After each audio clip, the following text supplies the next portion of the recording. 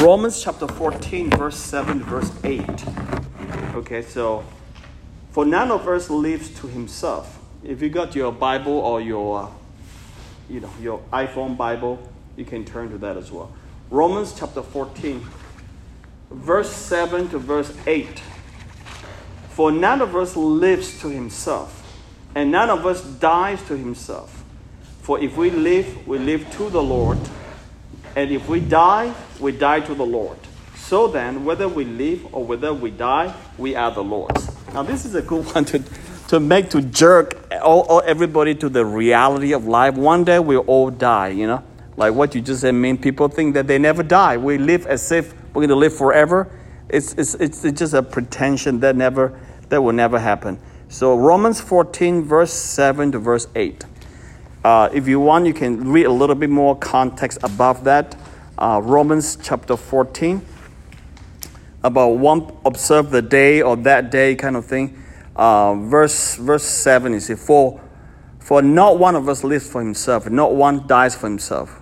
If we live for the Lord. If we die for the Lord. Therefore, whether we live or die, we are the Lord's. So that's the memory. So the answer to what is our hope in life and death. That's the answer. This is the answer. Very short, but good for memory. That we are not our own, but belong, body and soul, both in life and death, to God and our Savior Jesus Christ. So that's our memory this week. So Romans 14, verse 8. Verse 7 to verse 8. You all can, John, if you got it. Oh, John does. John, you have a flip phone. You said. That's pretty amazing in this day of age. So what I also have a smartphone, but I don't use it. Why not? It's in a box. Okay. He doesn't like it. You don't like it? Wrong color. I'm going to learn how to use it one of these days, and I'll keep it in my backpack in case I need it. I will teach you very easy. Why did they skip so many questions in this? Oh yeah, this is a more condensed version, if you like. Yeah, so Tim Keller and another author they came up with it. Kevin DeYoung, I think. Yeah, Kevin DeYoung. Yeah. And then they. But Charlie, if we can get through this first as a starter, this is a synthesized, condensed version, and he put in Calvin and all these short thoughts to it. And if we get this going, God willing, we'll move on to the shorter catechism, longer catechism, whatever, Yeah. So that will be the long deal. But this is designed for urban city and busy people, and then we try to get the ball rolling. If not, nothing get done. No church teach catechism anymore. Well, you taught catechism for a while, right, with us? Yeah, but I used the old-fashioned. Yeah. But this is Williamson that I always had. But this one, is for you to memorize. Okay, so can we all recite this? So, what is our only hope in life and death? Okay, why don't we read it out then? Okay, so I'm going to ask this question. What is your only hope in life and death? So, okay, Johnny, why did you answer that? That we are not our own, but belong body and soul, both in life and death, to God and to our Savior Jesus Christ. Okay, this is very simple. That we're not our own. If you paraphrase it, this is the way I paraphrase it. This, I am not my own. But body and soul, life and death, I belong to God and our Lord Jesus Christ. So it's body and soul, life and death, to God and our Savior Jesus Christ. So you can break it down this way easy. It'd be nice if you get everything exactly right. This is a very short line anyway to memorize. So you know why this is good? This is good because, when you go through a hard time, you know that you live for the Lord, So what the heck? Everything's for the Lord. He'll take care of you. You don't live for yourself. So that's ideal. Because in this world, living for yourself is such a real thing, right? Such a real problem. Not just a thing, real. So, okay. So that's the way. What is our only hope? Now the question is very piercing because this Westminster Catechism confession is very, very, what is our only hope in life and death? Think about that. Your hope in life or death is in Christ. Because people in the world that without Christ, what is their hope in death? Nothing. The hope in death is give the inheritance to the children. If the children don't mess it up. If the children even honor you, the world knows too well. The kids don't even get along with the parents. The parents work all their lives, accumulate all this wealth. They think they got it, and they don't even want to enjoy too much of it. Guess what? The Bible has so much to say about it. The wealthy men, they can bask in the glory now, but in a short period of time, they are gone. They're forever gone. And guess who? Enjoy it? Their kids, their hope. And do the kids really get so excited about that? Do they need it? Seriously, all these questions. So there's no hope in death for them. So Christians, we have hope in our God. So, we don't, this is just a quick memory. Get our mindset. So 1 week, one question, memorize it. We are not our own. First, that's a very major statement. I'm not my own. Whether body or soul, life and death, I belong to God and Christ Jesus. Come on, let's get this one, everybody. So, once 52 weeks, 52 question catechism, we get it done. God willing, I'll come here more often. Then we will implement this. So let's try that. Okay, so what to say one more time, Johnny? That we are not our own, both body and soul, both in life and death, but to God and to our Savior Jesus Christ. Right, that's right. He got it much more accurately. Okay, so Ming, you want to try that? Try what? Okay, the question is, what is our only hope in life and death? No. But the answer you said is You can write it down. And you can write. belong to God. Yeah. So this is the way memorize means. So you say, what is your only hope in life and death? Our only hope in life and death is that we belong to God in body, soul, life, death to God in Jesus Christ. Oh, I'm sorry, my first part is wrong. We are not our own, but in body, soul, life, death belong to God and our Lord Jesus Christ. In life and death and body. So anybody wants to try that? Apart from Johnny. Johnny is expert now. Okay, We are not our own, but in body, soul. belong. We are not on, but belong. Yeah, that's just English. That's fine. Let's finish it. We are not our own, but by body, soul, death belong to God. So she has to get it. It's on the app. Just remember the song, I guess, in brevity. My only hope for righteousness is Jesus Christ. Yeah, but they don't even. People don't even sing the But song it's here. it's easy to say the answer like this, but do we live our life like this? Oh, yes. It's a different story. Well, Yeah. that's another lesson. Yeah, it takes a while to come to here.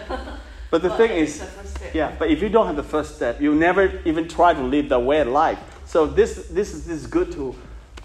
In a negative connotation in the world's way, it's called brainwashing, but we want to wash our brain with the holiness of God, right things of God. It's brainwashing. We just want to. This is the book says in the Bible. Peter said, "Let the word of God so dwell in you richly." That's the way. Dwell in you.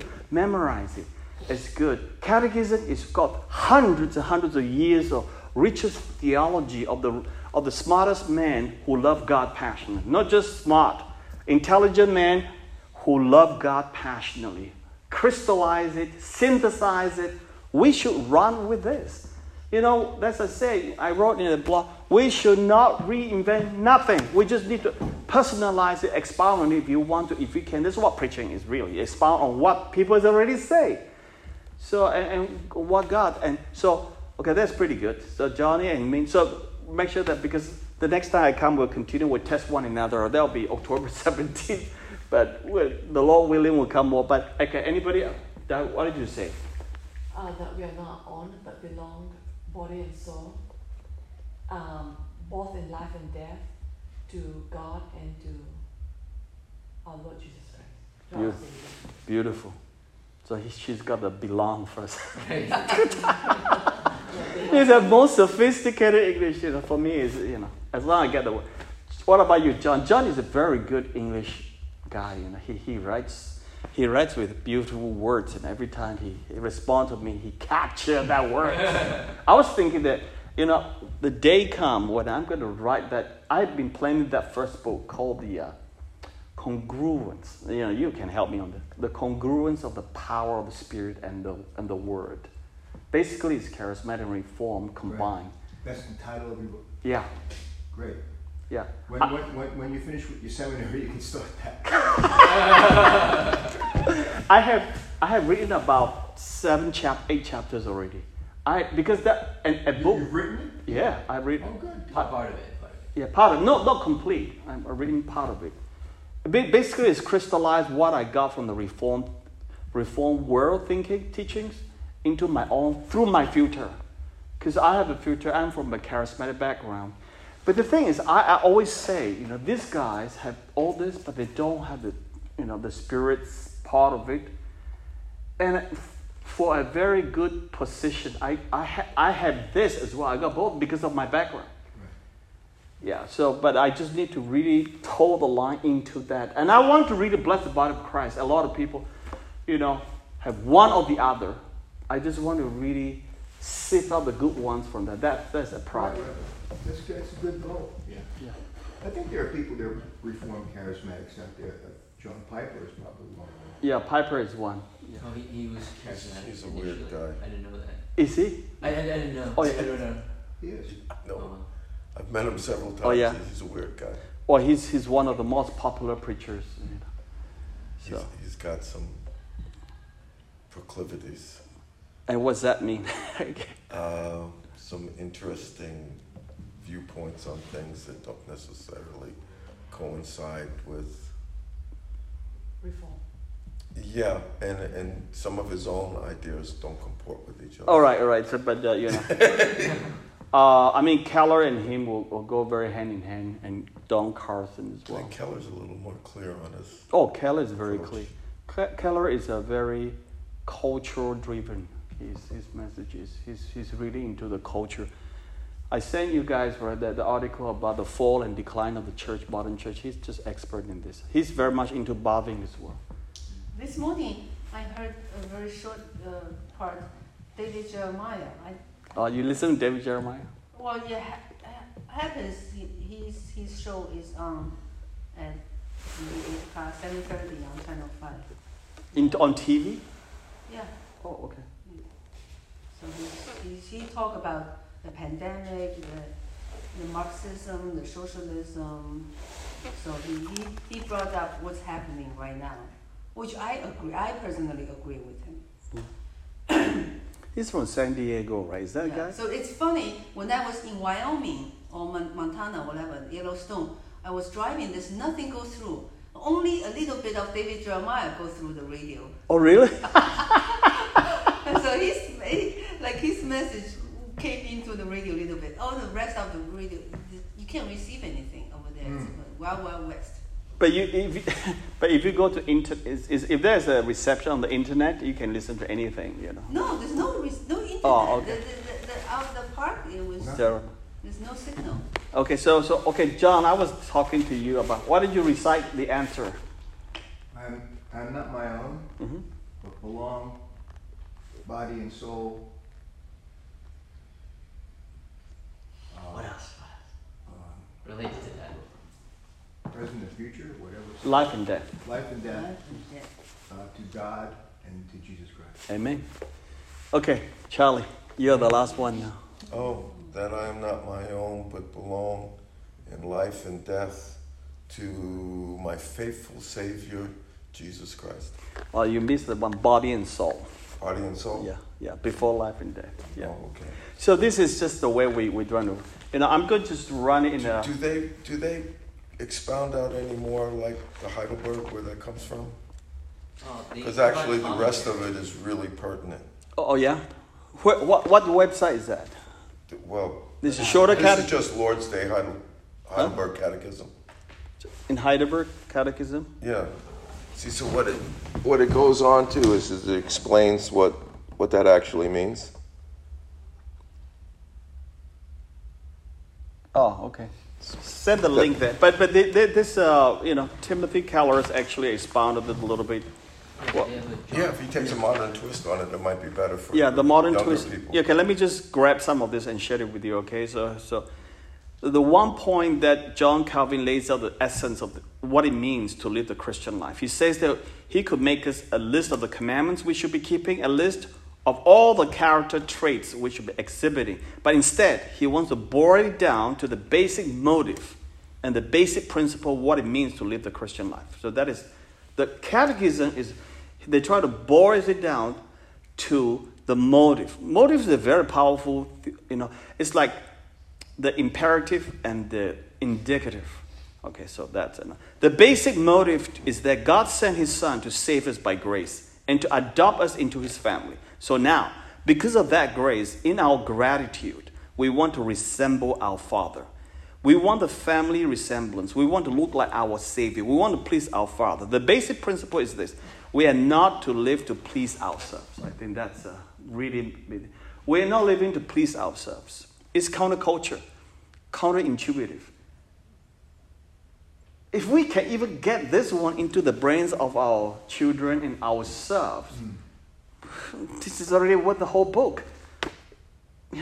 We got to get into the brains and the spirit of our kids and ourselves and our small group that we don't live for ourselves. We live for God. Like one of the reasons why churches today are just so apathetic, I think, is because we've lowered the bar so far. I think about the Marines. They used to have a saying, they're looking for a few good men. And it's like they raised the bar, to the point where like you had to have a certain amount of zeal in order to join. Mm-hmm. And same with the church too. Yep. I mean, if we lower the bar, that you could be anything that you want to be, and that's right. Anything that you want to believe. I mean, what's the point of coming to church at all? Yeah, it's a self-made church, basically. They call it self-made man. Yeah, that's why I still love the classics. That book I think is good for modern stuff, but the original Heidelberg. Well, I had to memorize the Westminster, so it's a little different. But I think the original writings in and of themselves are just so profound and well thought out that, you can translate them to a more modern vernacular, make them easier to understand. But in and of themselves, they were perfect. They're so rich. I think they were inspired. They're so rich, the Heidelberg. I think men, just like the apostles were inspired by the Holy Spirit, to some extent, throughout history, God has inspired men to translate Scripture and to bring a little bit more clarity to God's people. Of course. Even preaching, you can inspire by God, is snippets here and there kind of thing, It has to be. Because if not, if it's from man's word. This book, a lot of it from Heidelberg, by the way. It's more from Heidelberg than Westminster's. Yeah. I think you got, whatever you guys choose. You have to be cognizant of who the sheep are and what their toleration is. Yeah. Like when you're preaching, I'm not talking about you necessarily, but any of us preaching. You got to look at the sheep. You got to look at the sheep and see when they're starting to get fidgety. When they can't take anymore, then you got to turn it off. Otherwise, they'll forget what you've already told them. You know what I mean? When they get to saturation point, it starts erasing the old memory. So, like anything that we decide to do in this church, it's got to be tailored to the people that are here. Yep. I had a hermeneutics teacher that had a saying. He said, "The mind can only absorb as much as the seat can endure." So it's like once their butt starts to hurt, they're not going to remember anymore. So that's it. They get them out. Well, the Army did some scientific studies of people's attention span, and they said 17 minutes is all that people can take on one subject. Then you have to switch gears. You have to do something to, But you know what I think? I think there's been a cultural decline in man's devotion to things. Because you have to think about years and years ago, like let's say back in Jonathan Edwards' time. Yeah. I remember meeting stories. Guys would hook up the horses to their wagon, put their family in the wagon, go across streams and country just to get to a church that's just 25, 30 miles away, and would take them 2 to 3 hours to get to. That's right. Now that was their devotion. They said, no, we're getting to church. I don't care if it takes me 3 hours and we got to go across the stream. Why can't they ride the horses there? Well, he brought his family. The whole family. Yeah, Oh. Reagan. They just hook up the wagon, let's go. And so, what happened to that? And men would sit in church for hours and hours and hours and listen and enjoy each other's company afterwards. And now man can't spend 5 minutes to even come to church most cases. You know, they used to have a guy in the back of the church with a paddle, and if anybody would be falling asleep, in the whole Puritan congregation, he'd hit him in the back of the Maybe head. we Really? should bring that back. When's that? Huh? When was In this? the Puritan era, you know. Oh, I love Puritans. I can believe Puritans can do that kind of thing. 2.5 hours. Oh, They're strict. worse than Paul. You know? Puritans power. It's really powerhouse. Puritan. Jonathan Edwards is one of them, right? Huh? Puritan. Jonathan Edwards. Yeah, he was a modern day, modern day. He was like a latter day. A latter day of He's Puritans. considered the greatest American theologian of the last Yeah. 2 centuries. He was the stolly-faced preacher. He never had emotion, Oh, really? and he's credited with the sermon "Sinners in the Hand of an Angry God, yeah. which brought people to tears. He's so powerful. His theology is Oh. Let me phenomenal. tell you how far our culture has fallen. When I was in the 7th grade, public school in Wyandanch, New York, we had to read Sinners in the Hand of an Angry God. Oh, really? As Oh my part of God. American Introduction to I love it. It's a private school? I have a public school. copy Oh my God. And I never forgot that sermon. of grade Stuck school burned into my primer. head. What subject? Beautiful. Huh? What subject is? What subject? English. English literature. Like in 7th grade, you take a survey of American literature. So you read great American poems, you know, whatever. And, you know, Jonathan Edwards was right there in American literature.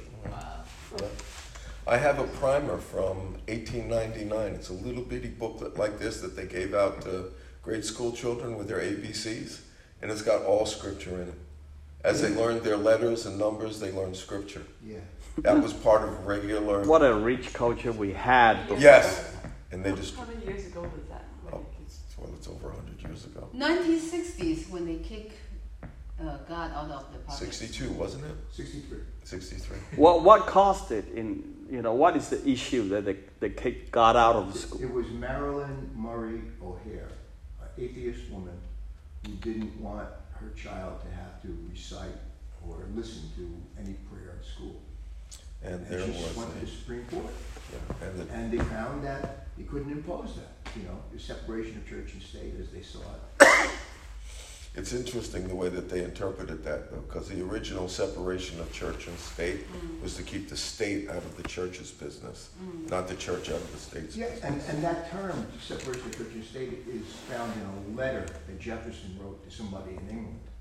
It has nothing to do with the Constitution. Oh my gosh. Yeah. It's interesting. You can try to separate church and state, and what is church and state? It's man. How do you separate man from God?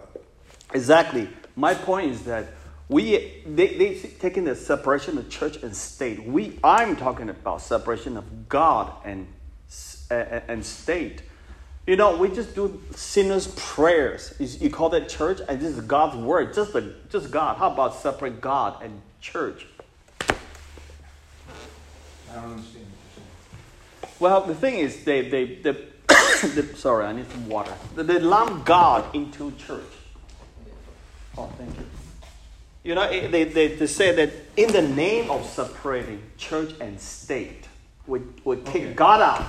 Right. I'm saying that you can separate church from the state all you want. Because like you say, it's a Jefferson's one little letter. It's not even talking about this. But the world, thank you, the secular world do not understand the difference between the what is God and what is church. Because their perception of God, of church, is the administration, the running the church, everything about the church. I'm arguing for the place of God. I know theologically, church is the body of Christ, right? Church, Christ is the head of the church. So we can argue that you can take church out. I'm not saying you do everything. I'm just saying that who God is. Mm-hmm. I know. Acknowledge the Creator. I understand. There comes down to there is a fallacy in the way that people are thinking. It's like objectivity is not something that's really quantifiable, because when it says, well, I'll be neutral, and that's the myth of neutrality. It's not possible, because we all have presuppositions. Now you can have Christian presuppositions, which make sense of everything, and then you can have worldly presuppositions. If that wasn't the case, then why would everybody be trying to get somebody different on the Supreme Court? Mm-hmm. Because they know, well, we're going to be neutral when we judge things. Or in fact, are they neutral? No, they all come with their own presuppositions, the way they look at the world. You must have a presupposition. And interpret. Yes, it's impossible to live without them. Exactly. And so the idea is, I want to have a Democrat in there. Oh, I want to have a Republican, or conservative or a liberal. Okay, but they're supposed to be neutral, aren't they? No, that's a myth. And that's why when the politicians say, well, no, we're neutral when we're not thinking about one party or the other. That's a lie. Psychologically, it's not possible. We found that out in philosophy classes. People, they all choose their own philosophy. They don't do it very well, but they all choose one, and it's based on the presuppositions that they've made in order to interpret the things in the world. Absolutely. Whether they're true, false, right, or wrong, it's based on your presuppositions. I'd much rather have someone with Christian presuppositions judging me, because I know what that standard is. If they're not, it could be any mishmash of vain, humanistic philosophy that has destroyed the world up until now. That's why things like the catechisms, they're so important, because they start to establish your presuppositions. Yep. What do I think? Who is God? That's one of the questions in there. Who is God? What is God? It's, how do I enjoy Him? What do I do?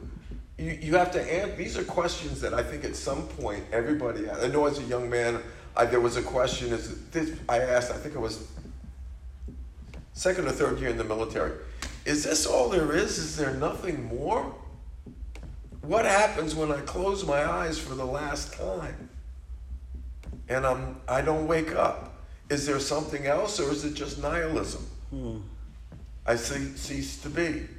You always, what's missing? Because we all feel that something missing at one point. And that's when the Father, and I think not call is the right word, I think the better word is draw from the Greek. And He draws us to Him. He says, He's calling, but He's pulling. Yeah. You can't resist it. A call maybe you can ignore, but He's pulling you in. You're not going to resist God. You can resist a lot of things, but not God. And He's going to call you in, and then He's going to talk to you. Irresistible. Yes. And what does the unbeliever do? He suppresses the truth in unrighteousness. God's given him that ability. He says, you can suppress it. I'll allow you. I'm not drilling you. You just keep suppressing the truth. Which is another word. You just keep turning your head and try to ignore me. Because I'm not calling you anyway. Yeah. But God... That's basically what He's saying. Yeah, the predestined God draws specific ones up to per His pleasure, It's not like God draws certain ones and you have the ability to reject that or suppress that. No. Yeah. Because once God draws, nothing is going to stop Him anymore. Okay, let's come back to this one, okay? So I just finished this and then you can talk more. Okay, so let me finish this, what the first question in Catechism. We don't live to please ourselves, and we're not to live as if we belong to ourselves. And that's another one, belong to ourselves. And that means several things. It means, first of all, we are not to determine for ourselves what is right or wrong. So that's a big one. We don't get to decide what is right or wrong in life. For me, this is First Catechism. So if we get this one in, then you already have a revolution. Seriously. If we take God's word seriously, this simple truth already spark a fire. I mean, this in itself will cause a lot of debate, and there should be debate. There should be talking what it means to you and kind of what does it mean. I find it difficult. So I don't get to make a call or what is right or wrong for me. That's for God, you see. You know why? Because you live for God. And when you die, you don't die to yourself. You die for yourself. You die in God, for God too. So make a choice. So we give out the right to determine that and we rely wholly on God's word. We give up the operating principle that we usually live day to day. We stop putting ourselves first. We stop putting ourselves first. And we always put first what pleases God and what pleases our neighbor. Our neighbor part is challenging, right? So anyway, I'm just giving some seed thoughts for us to digest this through. And hopefully in future, there is small groups. That will be my personal vision if I get a pastor of the church, and there will be a small community group that everybody run, and you can implement it, talk about this on your small groups. You know, it's nothing better than experiencing yourselves. And when you come hit a problem, how does it mean to you? When you have to make a decision, which way you go, you always go for God. We should have like a board or something where you could put whichever one we're reviewing every week with the answer on it, so people could just look as a reminder. Yeah, like on a whiteboard or something like that. Put the question and then put the answer, so everybody. Oh yeah, that's right. Isn't it a, what do you call it, projector? Yeah. Well, the projector is going to go on and off, but that is going to stay. Fine. It's too bad we didn't have like. I bet you they have them for that. They probably have little printout cards that you can hang up on the wall. Yeah, I don't know. Or we can just. I'll check into it. Yeah, or somebody can type in. What about the bulletin, Charles? The bulletin is. Yeah, put in bulletin. Yeah, That'd be put in fun. useless. It's Yeah. more useless. Yeah, agreed. Who does a bulletin? Take a whole page. What's our weekly reflection? Oh, this is what it is. Yeah. The first question. Okay, so it will be under you. You are the new deacon. Okay. Who does this bulletin? I don't even know. Cindy. Cindy. They send everything. So maybe we should. Well, you say this week's question: what is our only comfort in life and death? Well, Yeah, because can you answer? Cindy also asked me, what am I going to teach on catechism in the Sunday school? So, I'm going to teach on catechism too. This next time I won't say catechism too. I'll put a catechism question and answer in the email. So that should go into the bulletin. How about that? Or just ask, and then ask her. I think that's excellent idea. Yeah, because Cindy asked me to CC Yun as well, and Min, and some of you folks. So How can you not support that? So we have, How could you not support that? Support what? Doing something like that, it just makes sense. Because it's different. It's like. Oh, heaven forbid we Never do done something things like progressive, that. right? Sure. To make an improvement is such a struggle. Oh gosh. So we stop putting ourselves first. We always put first what pleases God and pleases our neighbor. It also means that we have no part in our lives that is immune from. It also means we are to have no part of our lives that is immune from self-giving. We are supposed to give ourselves wholly to God, body and soul. It means we trust God through thick and thin, through the good and the bad times in life and in death. So how do the motive and the principle relate? Because we are saved by grace, we're not our own. A woman once said to me, if I knew I was saved because of what I did, if I contributed to my own salvation, then God couldn't ask anything of me because I had made a contribution. You get that?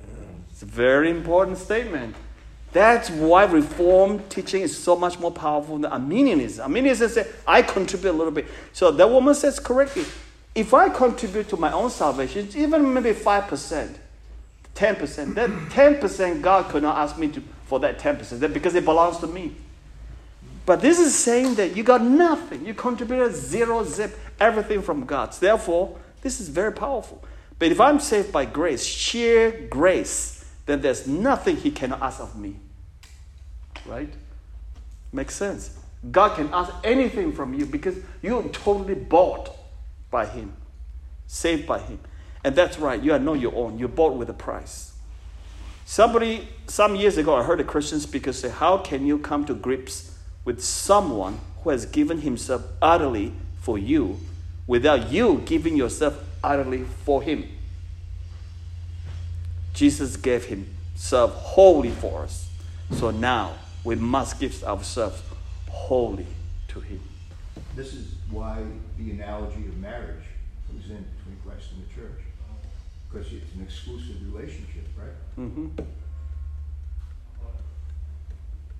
Yeah, but because but modern day understanding of marriage is nowhere near as strong as the Bible's talk about. That comes to the Ten Commandments. Thou shalt not worship any God except me. Right? Thou shalt not bow to any. So God put it in a very early stage. Oh yeah. It's over and over. It's the same message, basically. The whole Bible is the same message. So we got to drill that down. So that's it. So we will do a prayer after this. But this is what is our only hope in life and death. Okay. So that means we are not our own, but belong body, soul, life, death to God and to our Savior Jesus Christ. That completes our first question on catechism. Maybe I can take a look at the Heidelberg and throw in some rich, because they are rich, but they're old, kind of, so can grasp, because this is a very modern application. I don't think old is necessarily bad. Yeah. I just think if you present it, then it won't be, I could say your sermon is old, but the way you present it makes it new. Yeah. So but it's based on the old word, and so the same thing is true. I think the things that the Heidelberg says might necessarily be classic in nature, but when you bring it forth and discuss it, it's new. Very good. You might not even need that. No, you but do it yourself. This is a synthesized version of a complete, thing, condensed. Any question? Anybody? Any thoughts? Else? And then we're going to pray. I'd like you a question about the 70 minutes of attention span. Yes. I think, like normally, they say it's about 30 minutes, for a person. 15 minutes, but then in the context of a sermon, 15 is of